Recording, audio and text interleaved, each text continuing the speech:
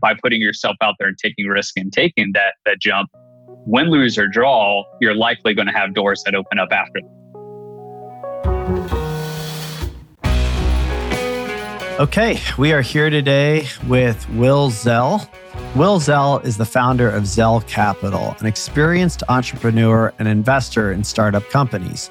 Prior to Zell Capital, Will was the founding CEO of Nikola Labs, where he led the company from the beginning, raising over $20 million in investor capital and building the company into a high-growth phase before successfully handling leadership to his chosen replacement. Prior to Nikola, Will was the founder of 2 other tech companies and several other small businesses in diversified industries. Will and his wife, Beth, live in Huntsville, Ohio, and have 3 children. Will, it's great to have you on the Gravity Podcast. Thanks, Brett. I'm a big fan of the podcast and very honored to be on with you. Really appreciate the opportunity.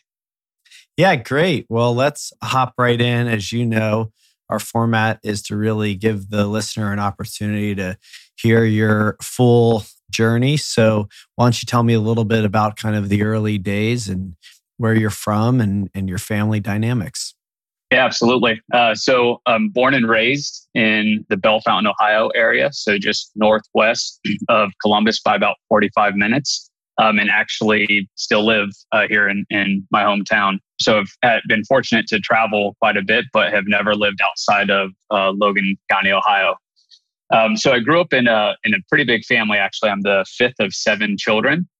So surrounded by a bunch of sisters, or 5 girls and 2 boys. And grew up in rural Logan County for the first few years of my life, and then we moved into Bell Fountain. Graduated from Bell Fountain High School, and I would say the primary reason why I still live in Bell Fountain was a decision I made when I was a senior in high school. Which, although it wasn't around starting a business, it was the first, I think, real entrepreneurial type decision that I made, which was to run for city council as a senior in high school. So ran for Bell Fountain City Council, had to be in the city running a campaign. So I switched from going to Columbus and staying on Ohio State's campus for the fall of my freshman year to commuting up to Ohio State Lima. And that decision actually has had a lot of implications and ripple effects, and probably the number one reason why I'm still here today. Yeah, it's a great story, and I'm tempted to just hop right in and talk about that. But before we do, let's back up a little bit. Tell me a little bit about kind of your earliest, kind of memories. I mean, you obviously, at a very young age to run for a city council position in high school says a lot about kind of how you're wired. But I want to maybe see what else is there that kind of would be a similar spark, or kind of tell me more about what you were like as a kid that, might kind of demonstrate some of that same energy. Yeah, it's a good question. I mean, having a lot of siblings is really interesting. And there is another dynamic about my family, which I think is somewhat unique. And that's that when I was born, my father was 52 years old. And so we had this really interesting dynamic of a bit of a generational gap, if you will. So my first cousins would be old enough to be my uncles, basically, is the way that it worked out in many ways. And so I think that had a bit of an impact in terms of I don't know if it led to just being a little bit more mature, thinking about the future in different ways. But, I never really knew my dad when he was in his 30s or 40s. By the time I've got really strong memories of my father, he's already in his 60s, right? And so the influences, of your father is someone who is kind of, later on in their life. And I think it just probably created a little bit of a different perspective. But outside of that, I mean, I was never great at athletics. I ran cross country, played tennis in high school. I liked sports, but I was pretty confident that a future as a professional athlete was not in my DNA. And I think really what I think I gravitated towards mostly early on was the community. So I was involved in a lot of social clubs. So I was president of Key Club, involved in student government. So I do give my parents a lot of gratitude and thanks for this. They, from a very early age, taught me and all of my siblings about serving the community, about helping out those who are in need. So a lot of soup kitchens and involved in community service activities through the church that we went to. I think there were a lot of seeds planted there around like using your talents and your time to do good and make a positive impact. And I've channeled that now into entrepreneurship. But I think that was like the heart of thinking about things such as running for city council and being willing to take risk and make a decision to do those types of things. Mm-hmm. Yeah, that makes sense. And I'm curious just to kind of back up a little bit. You mentioned, the fact that your father was older when you were born. And I think I understood you correctly in that you felt like kind of his maybe, kind of maturity and being, more seasoned in life kind of maybe sped up the process a bit for you too. That because he was later in life, you were doing things earlier in life that maybe you typically do later in life. Is that true? Or maybe you could say a little more about that. Yeah, it's something honestly that I think a lot about. So my father passed away back in 2012. So I can't, have these deep conversations with him now, but it is something that I think quite a bit about.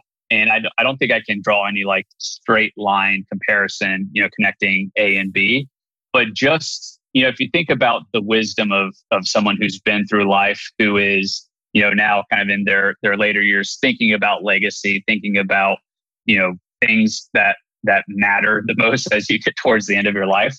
And then like having that as like your direct influence when you're a teenager, right? And like that's your parent.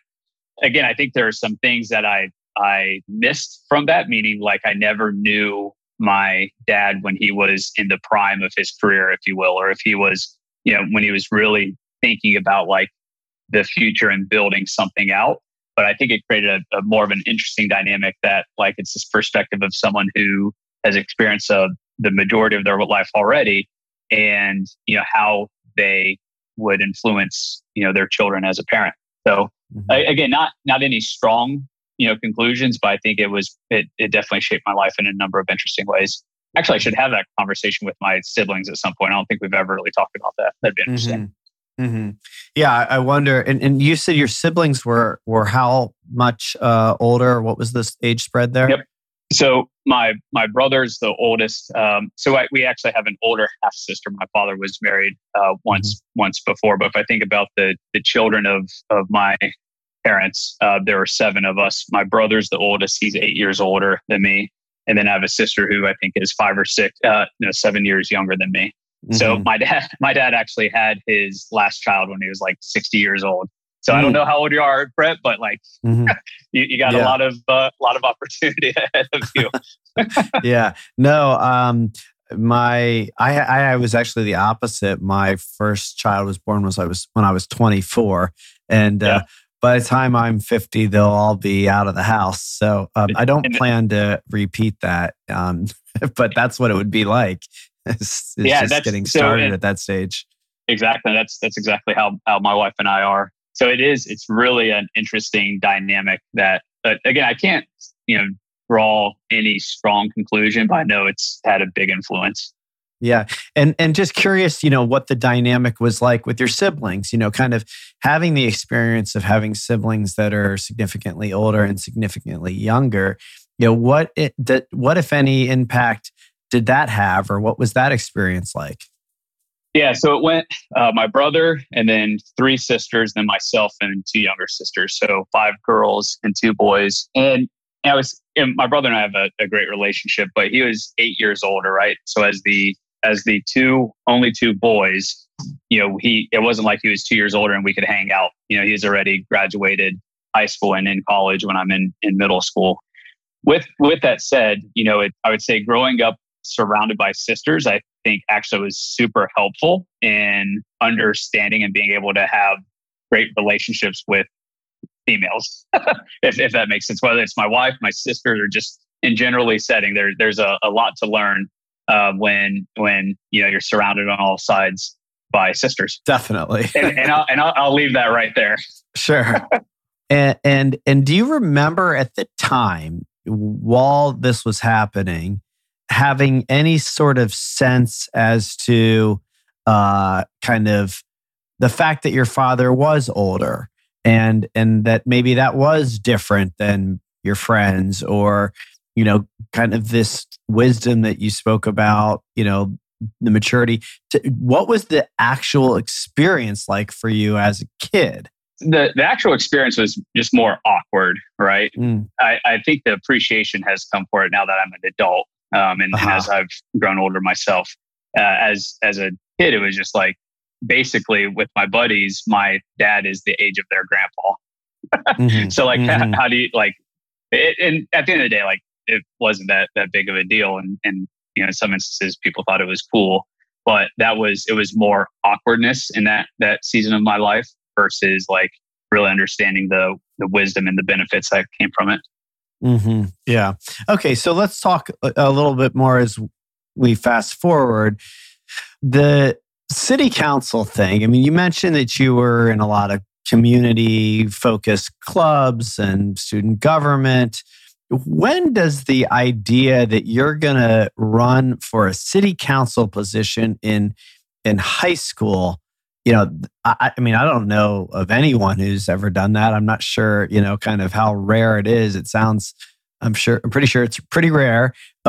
Where does that come from? How does that come in? How's that something that you even feel like you've got the confidence to really consider? Tell me about that experience.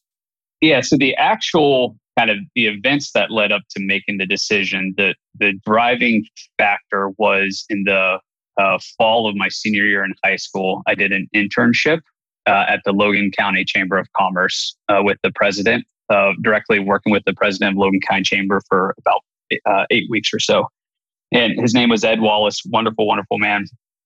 And during that time, so I was president of Key Club. I'd run for student government, didn't get it my senior year, but was already kind of engaged in community service. And I was very politically focused, if that makes sense. So kind of just a political junkie at that stage as well.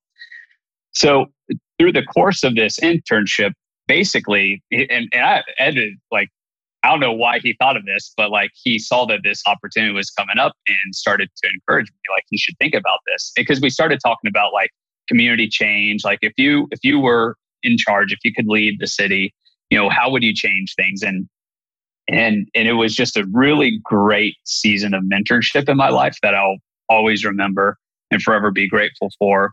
But it was like, I think what was implanted was this sense that like, if you feel like you have an idea and you have a voice, even though like it may be against conventional wisdom or other people may think that you shouldn't, have a voice or have an idea, but if you believe you do, then you should at least step up to the plate and be willing to put it out there. So he really kind of is the one that started to like plant those seeds. And my memory may be a little bit foggy now, but I think it was so an interesting point here. I ran as a Democrat in Logan County, Ohio. So Logan County, Ohio is very Republican. It was an at-large seat. So it was a citywide seat, and there were 3 Republican incumbents. And basically the Democratic Party wanted to put up a slate to oppose the 3 incumbents. And at that point, I didn't really know my politics, especially on a local level, where I think party politics matter a lot less on a local level, frankly. And so I'm like, yeah, I'll run as a Democrat. So I connected with a couple of people in the Democratic Party, and they're like, yeah, let's do it. And so the Democratic Party ended up putting... I'm partly chuckling because I'm wondering, did they just not have anybody else who felt like this was going to be worth their time? They're like, you're willing to do it, high school kid? Sure. There may have been some of that. I'll give you that for sure. And I think I was already accepted into the scholars program at Ohio State in Columbus and had like picked out the course was already set. So it wasn't that I was still trying to figure out what I was going to do next. Actually, the path was already set, and I had to make a decision to not do what I was planning to do and do something very different. And the last straw, if you will, and that whole experience was my mom. I mean, she again, growing up, my mother was primarily a stay-at-home mom, having 7 kids. She was an educator before that. She was a teacher. But something I found out actually about my mom, as I've gotten older, she's incredibly creative and is like, she's now 70 and is still like writing books and writing and kind of pursuing this dream that she has. And she's probably a lot more entrepreneurially wired than what she thinks she is. But she basically said, like, do it, go for it. We'll support you. Like, we can figure everything else out, but just go for it. And so I did. Now, interestingly, I think I had to file, it was like in January, I believe, where I had to file for my candidacy for the primary that was in May. And I was only 17 at the time. So there was actually this question of whether or not a 17-year-old can file for an office, to run for an office. And I was actually only 17 during the primary. I didn't turn 18 until July of that year. So can a 17-year-old be on a primary ballot was the fundamental question.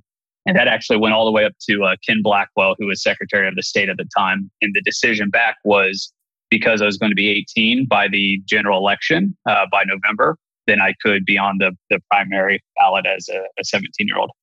Yeah. Well, I mean, that by itself, it says how rare this is, right? Like, people didn't even know the answer to that because they probably never had been asked before. And I'm actually, kind of all kidding aside about, they didn't have anybody. There does seem to be, something that really suggests a tremendous amount of courage and or just kind of like innocence. I'm not sure, what you would call it, but like, there probably was a lot of like seasoned politicians that, for many years said a Democrat could never win in that, and therefore, they run unopposed. I mean, you see this in city politics a lot, even at, the congressional level where, people don't feel certain seats can ever be flipped. And we're starting to see that. But at that time, to maybe your youth, your kind of like conditioning hadn't been changed yet. Yours was really one that was wired towards like, why not me? Let's try it. Let's, follow, as you said, that voice and the idea. Yeah, no, I agree. And quite frankly, Brett, as I get older, I'm trying to hold on to that as much as I can. And still doing that, like literally with, Zell Capital and other things is like, why not?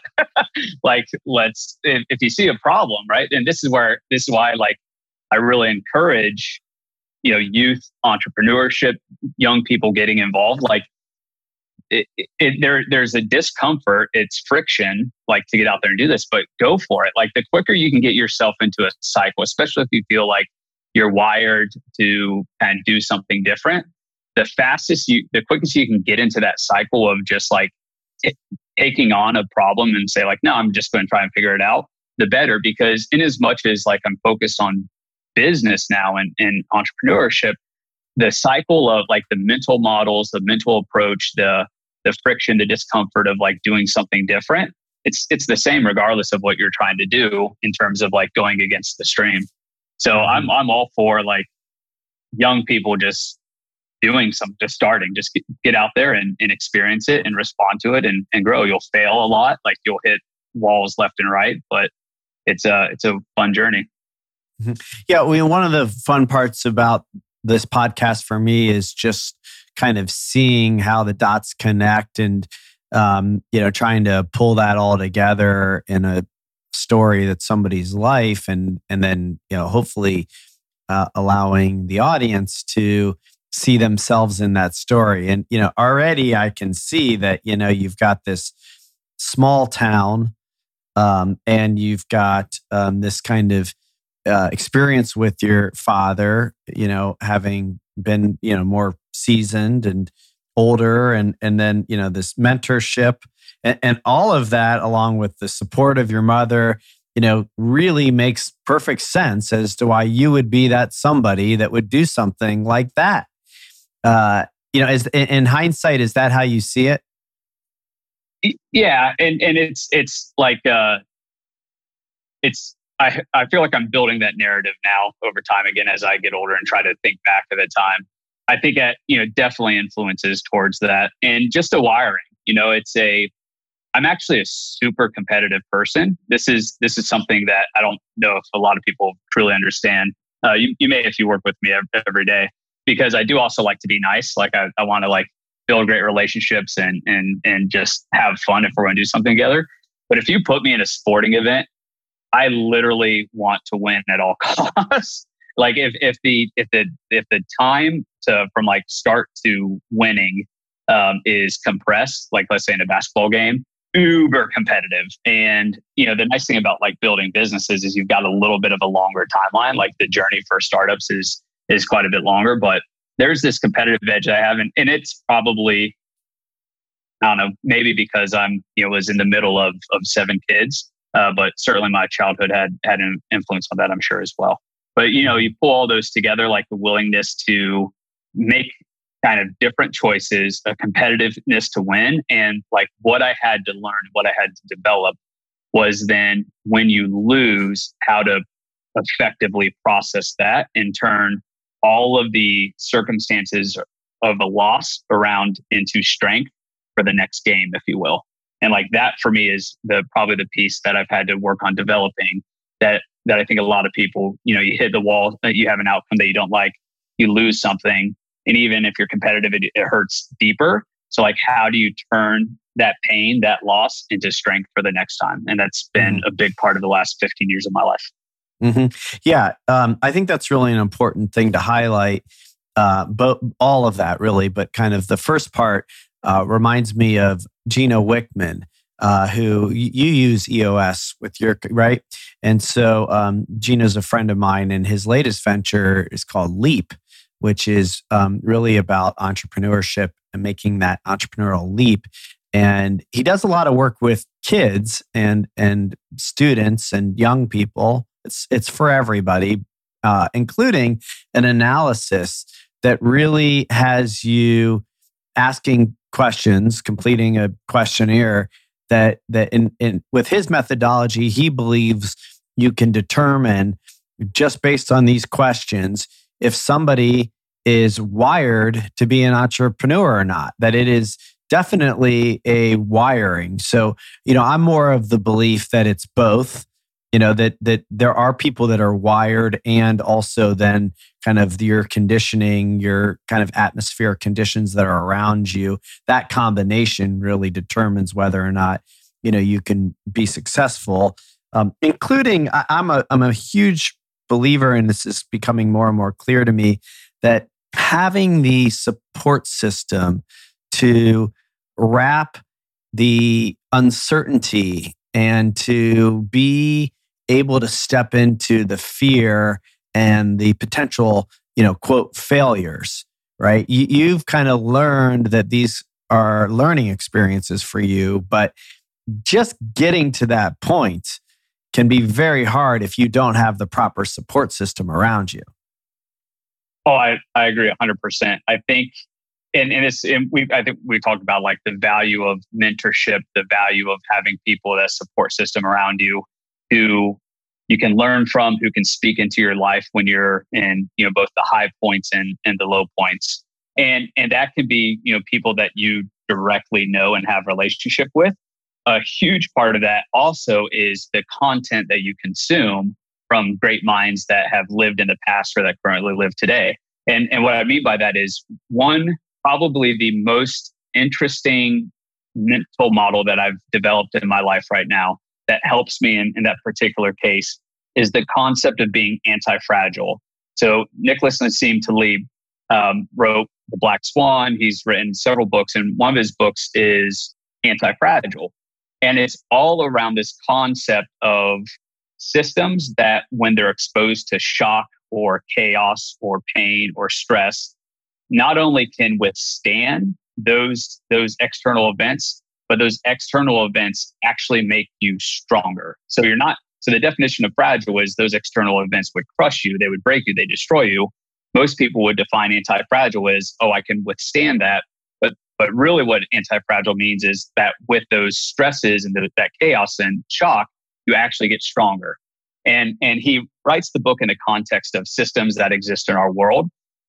for me, the biggest impact has been in my own mind, right? Between my ears and a mental model where, and this is one of the lessons thoughts that I share with young people and entrepreneurs is we have to realize like in this journey of entrepreneurship, there are continuous challenges, problems that you're going to deal with on a daily basis. Like it is what it is. It's just not an easy journey to take, but you must understand that everything that exists in this journey, the good, the bad, the craziness, the shocks, the stresses, everything that exists in this journey is here to serve you as you are pursuing your dream.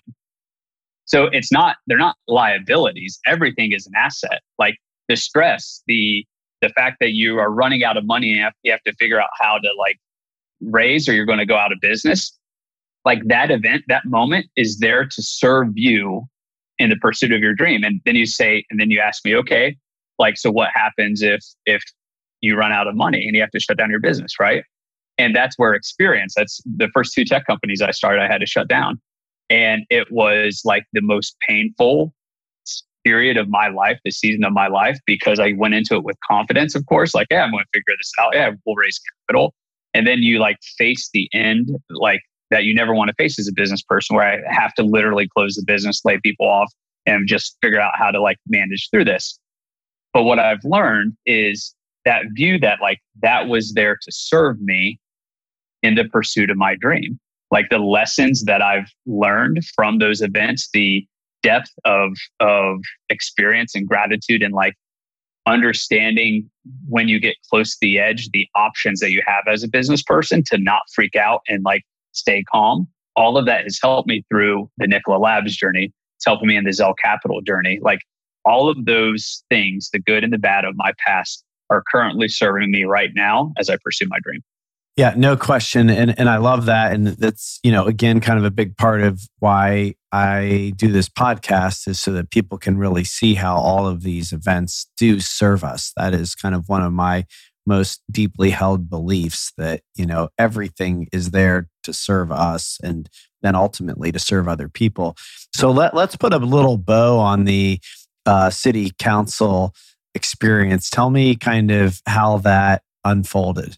Yep. So made it into, it wasn't a contested primary, so 3 Democrats. So I made it onto the ballot for the general election. And through the summer, and it was the summer of 2001, which was interesting just with September 11th. And, I ran a citywide campaign. I didn't know what the heck I was doing. But what I did know, and actually still have record of it today, is that the tagline for my campaign was a voice for the future. And so at the Logan County Fair, I was giving out poems, Will Zell City Council 2001, and then on the other side, a voice for the future. And I actually still ask myself, am I that today? Right? Like it's something I still hold today. And I think about it like, are you today still a voice for the future? Are you thinking about what's next? Like, or are you settling in on life as it is and the status quo as it is, and you're just going to check out and call it good? So anyways, went through the summer, got to the election, and there were 6 people running for 3 spots, 3 Republicans and incumbents, and then 3 Democrats. And I ended up coming in 4th, and I lost only by a little over 100 votes. So I didn't make this seat, but I think it was impressive enough that it got on a bunch of people's radar in terms of like, all right, he didn't just like try to do this thing in the spring and then didn't show up for the fall election. I really, really tried and tried hard. And what that led to was actually a couple of opportunities that opened up. I don't know if you know this or not, but I actually hosted a weekly radio station or radio program in Bellefontaine for 10 years, from January 2002 or February 2002 through 2012. And it was like a weekly radio program all around like current events, local issues, politics. I was able to interview congressmen and state reps and state senators. And it was really, really fun. So that was an experience that directly came out of running for city council. I was president of Key Club in high school. I ended up getting involved in Kiwanis and was president of the Kiwanis Club in Bellefontaine. And I think it was like 19 or 20 at the time.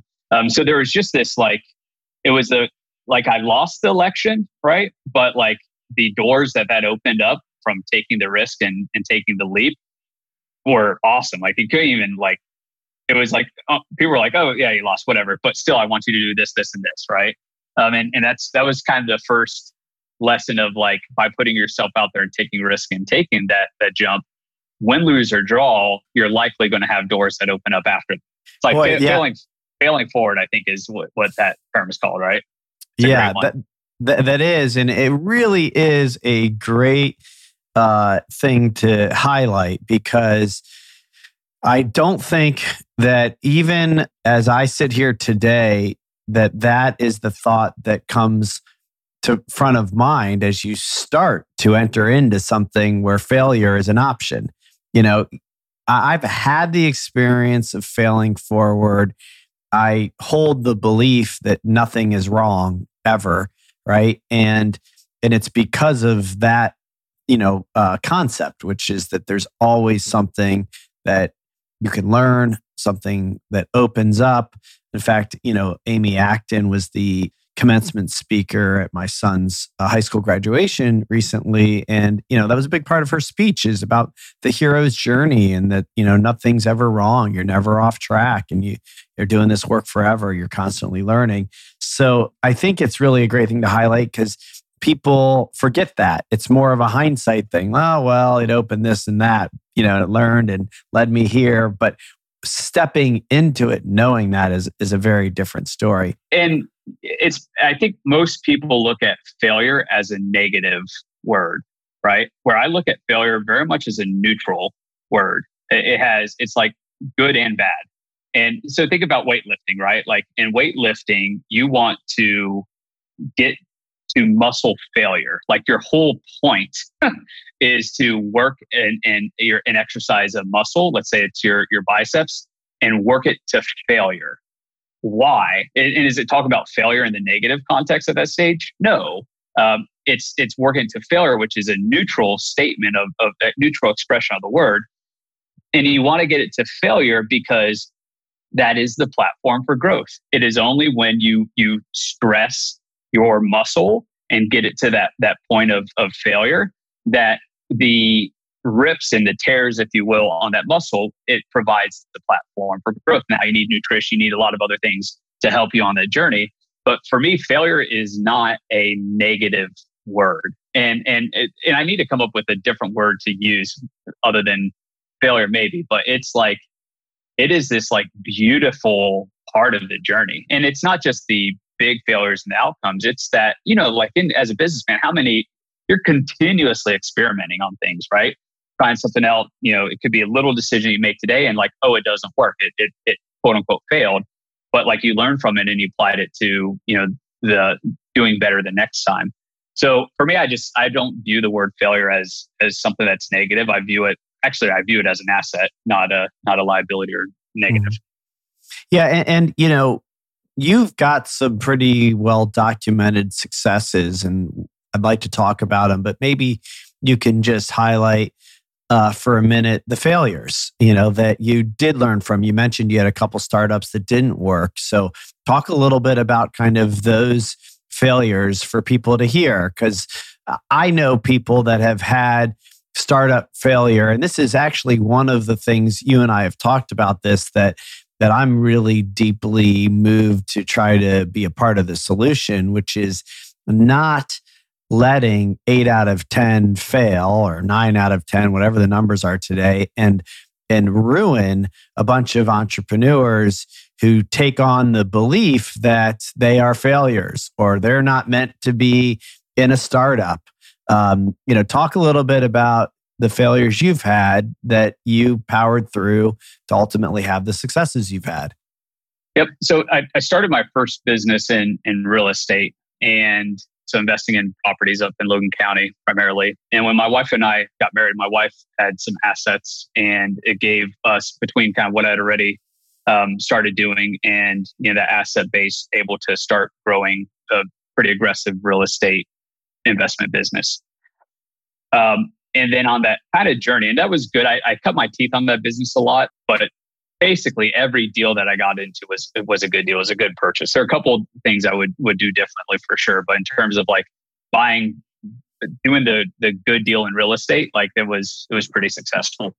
So then I started branching out, and I had this kind of evolution as an entrepreneur towards like being interested in figuring out how to solve big problems in the world and then leveraging technology to get there. So started really kind of reading, everything I could about entrepreneurs in Silicon Valley and venture capital and, tech entrepreneurship. And in around like 2012, I was at a conference in Washington, DC, and I had the first idea for a tech startup. Actually, it was at the end of 2011. And I'm like, all right, I've got my first tech idea. And I'm like, all right, we're going to do this thing. I'm going to start a tech company. And, basically 99% of my time was up in Bellefontaine, Ohio, in terms of professionally. And as I got into 2012, I was like, all right, I need to, if I'm going to build a tech company, I need to go to a big city and really start to build relationships because there's got to be a ton of venture capital there. And that's when I started really coming down to Columbus and building a network. And, one of the walls that I hit that I think probably most entrepreneurs do, especially if you're building a company that needs venture backing or investor backing. A lot of entrepreneurs outside of Silicon Valley, New York, Boston, where a lot of the vast majority of VC dollars go, you've got this expectation that like you're in Columbus, one of the largest cities in the United States, there has to be a robust community of venture capital, right? Like there's got to be a ton of capital there. And the wall that you hit is that there just isn't. And this is back in like 2012. It's thankfully getting better now, but there just wasn't that much risk capital in the region at that stage. That was a very rude awakening. And I had confidence coming in from like what I had built in real estate. And then like, yeah, I'm going to be able to do this. It's you just raise capital and build out tech and get after it. And just unfortunately, like there wasn't really any takers on the investment side. And had I known that ahead of time, I probably would have re-architected both of the business models of those two startups to where they didn't rely on significant investor capital to get to, cash flow. Would have just completely structured it differently. And the other mistake that I made, honestly, is I launched the two. I'd spread myself out too thin in that season of my life as well. So those errors compounded on themselves and just got to the point where like couldn't raise capital, got both products to market, and one was actually generating a decent amount of revenue. It just wasn't profitable. And if you're spending $1,000 and you're only bringing in $250 a month, you run out of, and you don't have long runway, you run out of capital pretty quickly, and the downside is significant.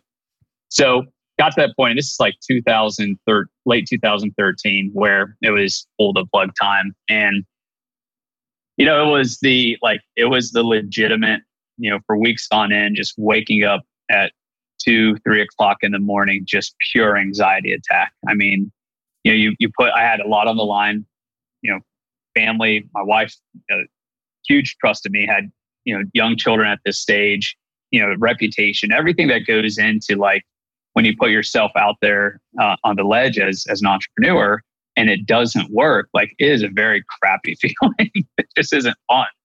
And there were like, I leaned on mentors a lot at that stage. One of a good friend of mine, his name's Jason Duff. He's done just a ton of work here. He basically has just revitalized downtown Bellefontaine over the last decade. And, he gave me a ton of great advice.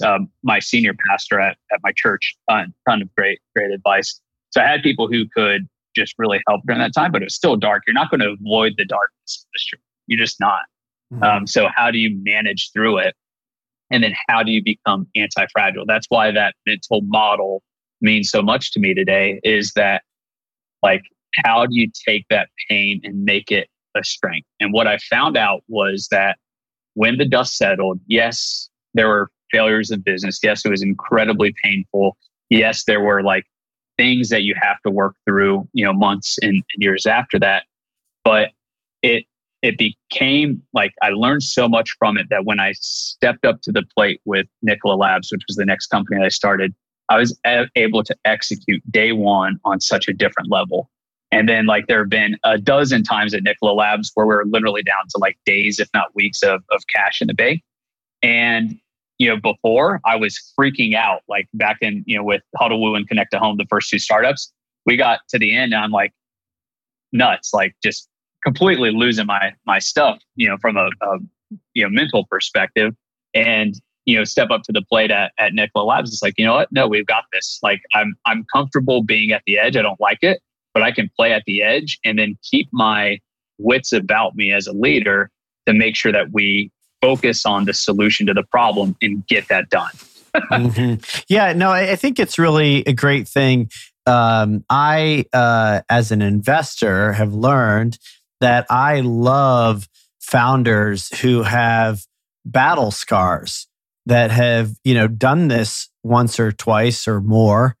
I actually see it as a massive, check box when I see somebody who's learned a ton about what not to do. Where others might see those people as failures. You don't want to bet on them. They've, had this problem, that problem. And there can be some truth to that. But I think that, when somebody tells me everything they've learned that they now want to apply to the next thing, I feel, pretty good about that. That gets me pretty excited.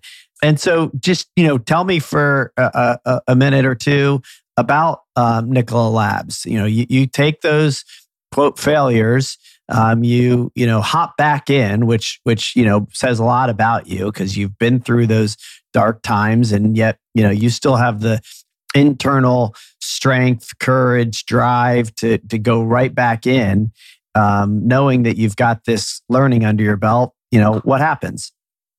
Yep. So Nikola, first and foremost, the dynamic around being able to access capital changed quite a bit. So I was very fortunate. Some of the founding partners, two of the founding partners at Nikola, is a group called Ecove Capital, and they were just getting started and focused on trying to figure out how to scale tech commercialization out of research institutions in the Midwest. And they were able to bring to the table a network of investors that immediately expanded my relationships and my network beyond, what was just in Central Ohio. And that was a really, really important dynamic to the entire story of Nikola Labs. My role was, as founding CEO, how do we make this a success? And what we started with was technology developed by Dr. Chi-Chi Chen at Ohio State that was focused on primarily wireless power transfer.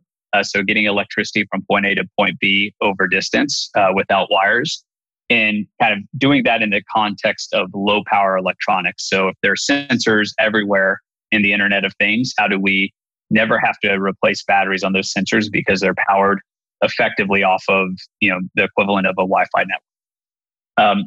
Very new and nascent technology with no existing market. So the story of Nikola Labs is kind of broken into two chapters. The first chapter is as we were in the early days developing the technology and looking for key applications and key markets where we could create value.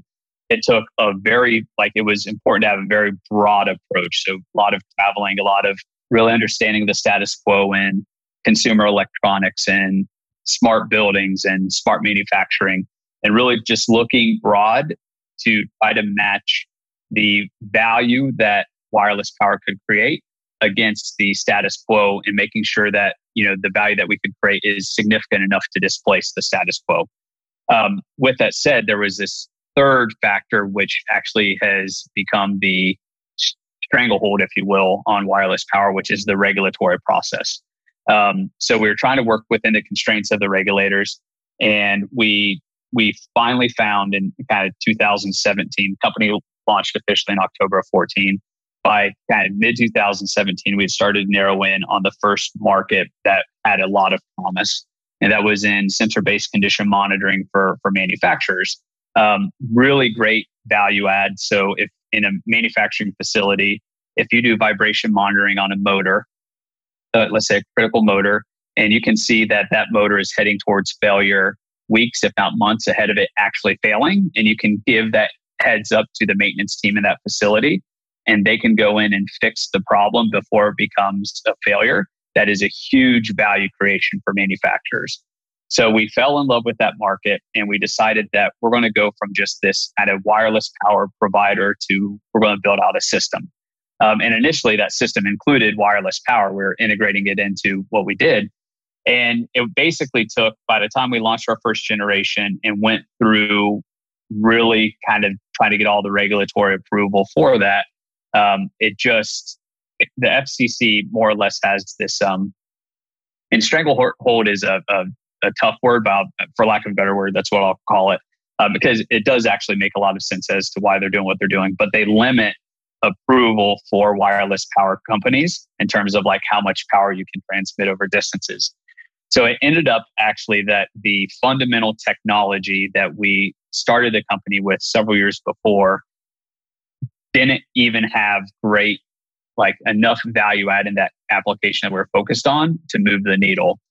But by that time, we had developed a lot of other key technologies around wireless power. So ultra low power electronic design, really understanding efficiency, efficient energy storage.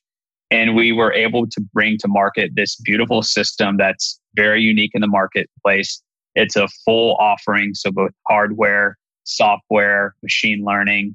We do installation and service. This system's called Vero. And we've delivered that to the market, and it is serving a huge market need. We're one of the early leaders in this space, and Nikola is on just this incredible growth journey right now, and it's super exciting to watch the company.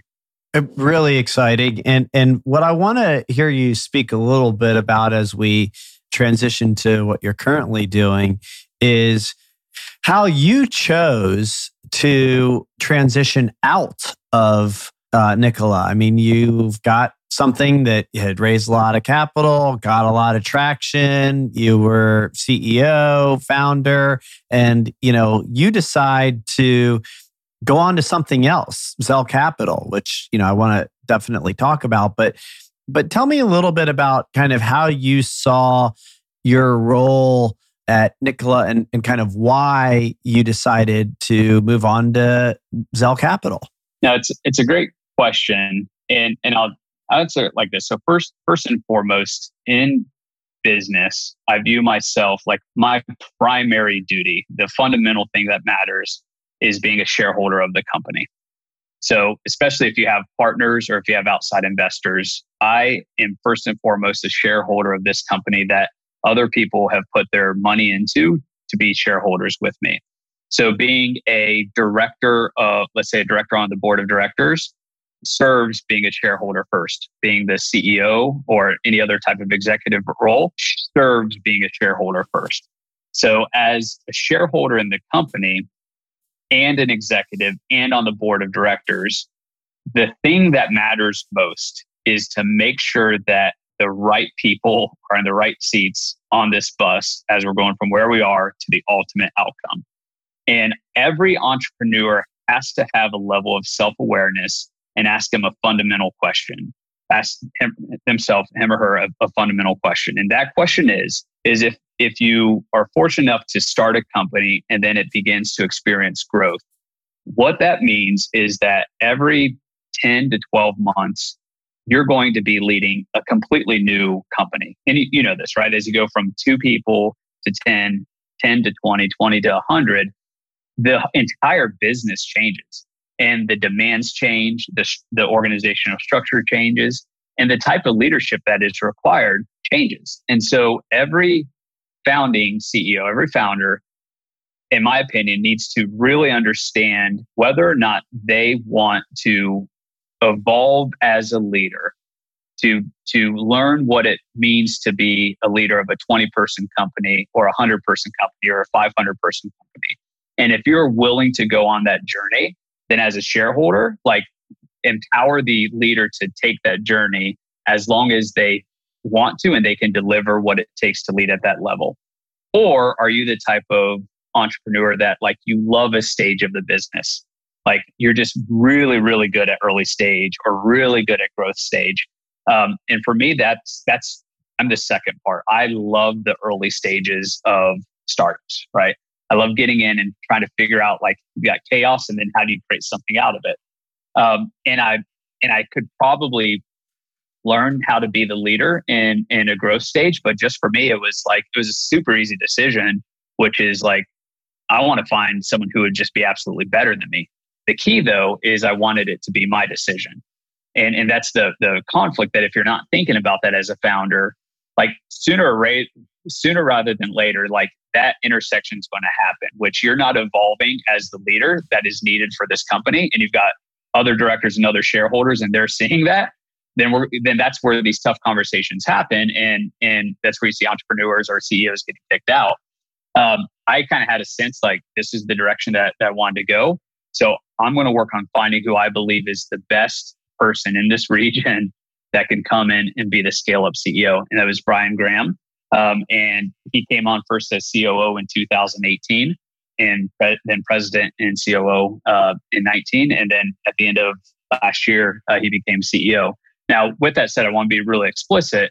I'm still involved in Nikola Labs. I'm chairman of the board, and my role now has just shifted to working with Brian and the team just to make sure that like they have everything that they need to be successful. So we've got a great board of directors. We've got a great base of shareholders, and we're all there to empower that leadership team to take this all the way.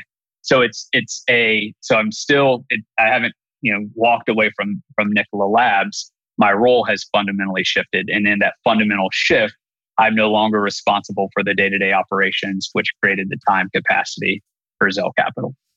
Yeah, I think, you're highlighting, something that's really important for entrepreneurs and founders to hear, which is that, you have these two paths that you outlined. One is to learn the role and to keep learning the role as the role changes and, kind of grow within it. Or the other is to be self-aware enough to say, this is the part I really like and that I'm really good at. And after that part's done, I need to move on to something else.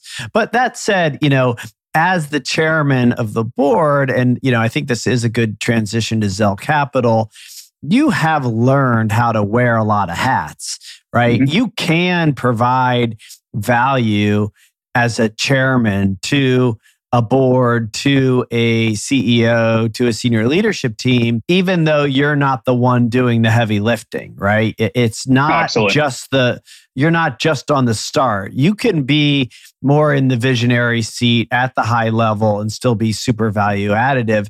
And the reason I think that's a good transition to Zell Capital is, as you and I have talked, whether it be mentorship or coaching or other modalities of support around entrepreneurs, that's a big part of what you're doing now with Zell Capital. So why don't you talk a little bit about Zell Capital and share with the audience, what you're doing?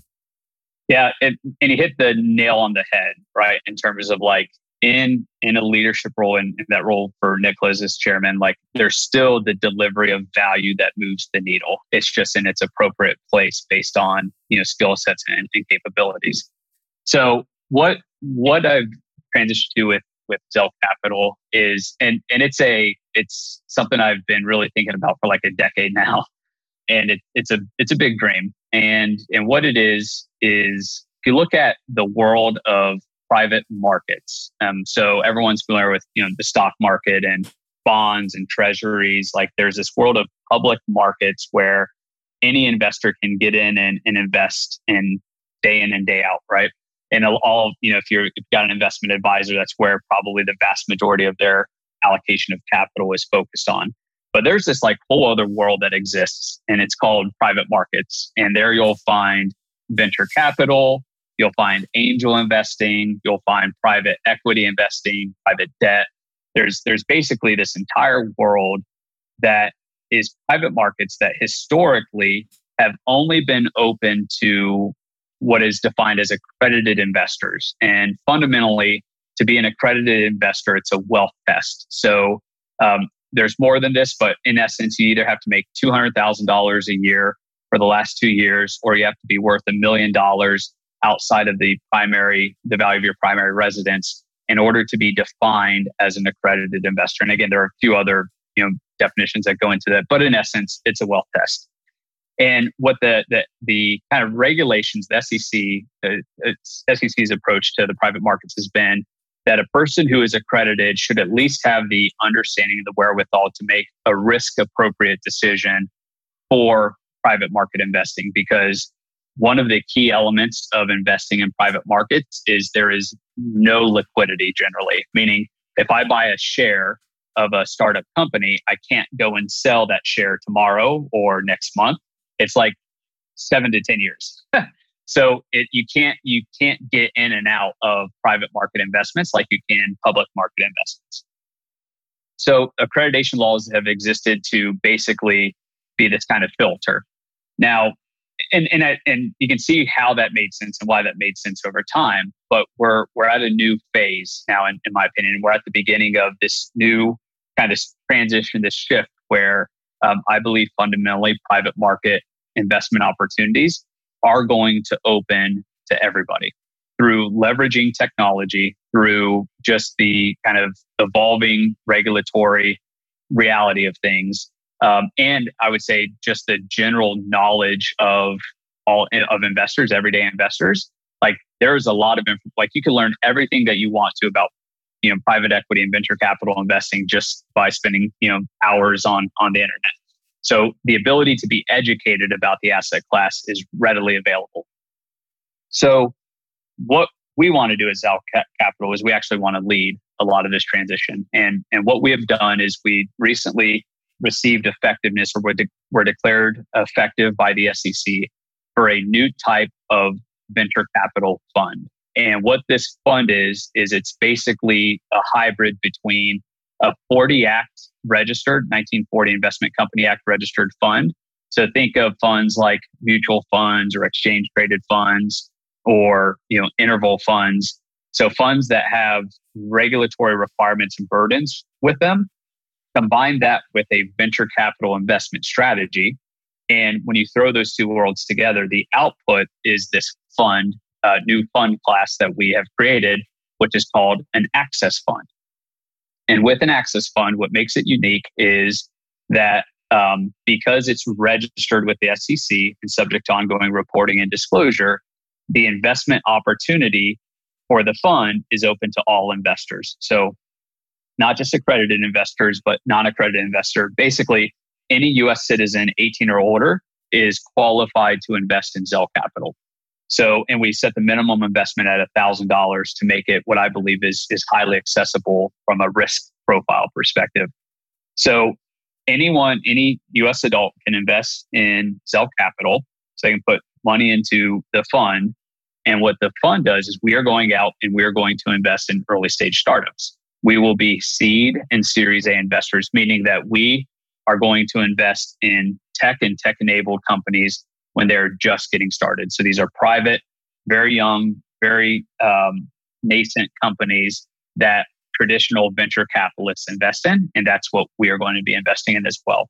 So the investment opportunity is open to everyone.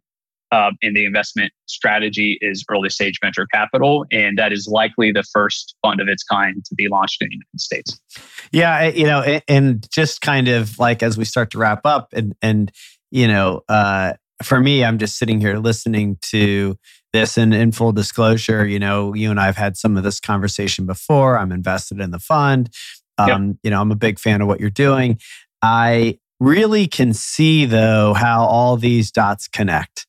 You being kind of a leader in whatever it is that you do, and that being kind of your wiring and your life experience, and this new class of an investment vehicle, a fund, is not that different than being 17 and being a new class of politician. This is kind of. And then, you take the failures that you described, including the learning about capital and how, that world existed and then, kind of your community-minded focus. I mean, the non-accredited investor thing is a real game changer. I mean, I really believe that And I read this recently. I don't know if it was Naval or somebody said something about kind of, this the new internet or the new economy is really about democratization and access, and so giving people access fund is is the right language, because that's really what you're doing. You're giving people access to wealth creation that in the past only the wealthiest people had access to. That's pretty pioneering. It's pretty new. It's pretty ballsy. I mean, and it makes a lot of sense, that would be what you would be doing. Brad, I don't think I've technically been qualified to do anything that I've done in my adult life. Yeah. So, but and I think a lot of people struggle with, because that's why I get the question, why are you qualified to launch a fund? I'm like, I don't know. Why was I qualified to run for city council when I was 17? Right. And I think the barrier that a lot of us hit is what's called imposter syndrome. Like, I don't fit, I don't belong. Like, why am I here? That's okay. Like, it's part of the journey. Like, figure it out, solve the problem, and get after it. And people do it, execute well, and people will believe in you and support you. It'll happen. Yeah. Yeah. And Dan Sullivan from Strategic Coach, who I'm a big fan of, says, that it's about capabilities, not credentials. And I actually think what qualifications you lack are actually the exact reason why you're the right person to be doing this. That's true in politics too. I mean, part of our problem is that we have people that are so conditioned politically based on their, environment and that entire system. And the same is true in venture capital. There's a bit of a problem in venture that, there's only really the most credentialed people doing it. And so they just keep doing it the same way, which, doesn't really actually work as well as they'd like to think. If you're kind of just measuring by pure dollars, then okay, fine. But what about the bodies that are getting left behind? True. And the people that are not included in this process? To me, that's a pretty massive problem that you're aiming to solve here. Yeah, we could spend an hour talking about just that, but absolutely. And a good thing for entrepreneurs to think about is, you're going to displace the status quo of an industry. You've got the ability to rewrite the rules, and it's never easy. It's actually super hard to do. But if you could rewrite the rules of an industry, what would you write? And when we're thinking about the Access Fund and early stage investing, there are a lot of great aspects and attributes about venture capital, but there are elements of the status quo that just frankly are underserving so many people, both on the investor side and the recipients of venture capital, and then forcing them into this power law model where you have to go all out at all costs. And if it doesn't work, then there's just carnage. And that's good. Right. That's good. And it's good in some investments, but I think a new rule to be written is how do you think about portfolio construction differently in early stage investing? Couldn't agree more. Well, I'm a big fan of what you're doing, and it's great to have you on the podcast today. Any final thoughts you want to share with the listeners? No, I want to thank you, Brett. Thank you for your support. I mean, the conversations we've had over years, it means so much to me. You're a pioneer in what you do, and it's just awesome, man. So keep on keeping on, and thanks for this opportunity. Yeah, my pleasure. It's great to have you, and I'm cheering you on. So we'll keep the good conversations going. Love it. Thanks for listening to the Gravity Podcast. Please be sure to subscribe, leave us a review, and follow me on Instagram at Brett Kaufman, on Twitter at bkaufman125, and subscribe to our YouTube channel by searching for The Gravity Podcast with Brett Kaufman. And please send me a DM with any guests or topics that you'd like to hear on future episodes.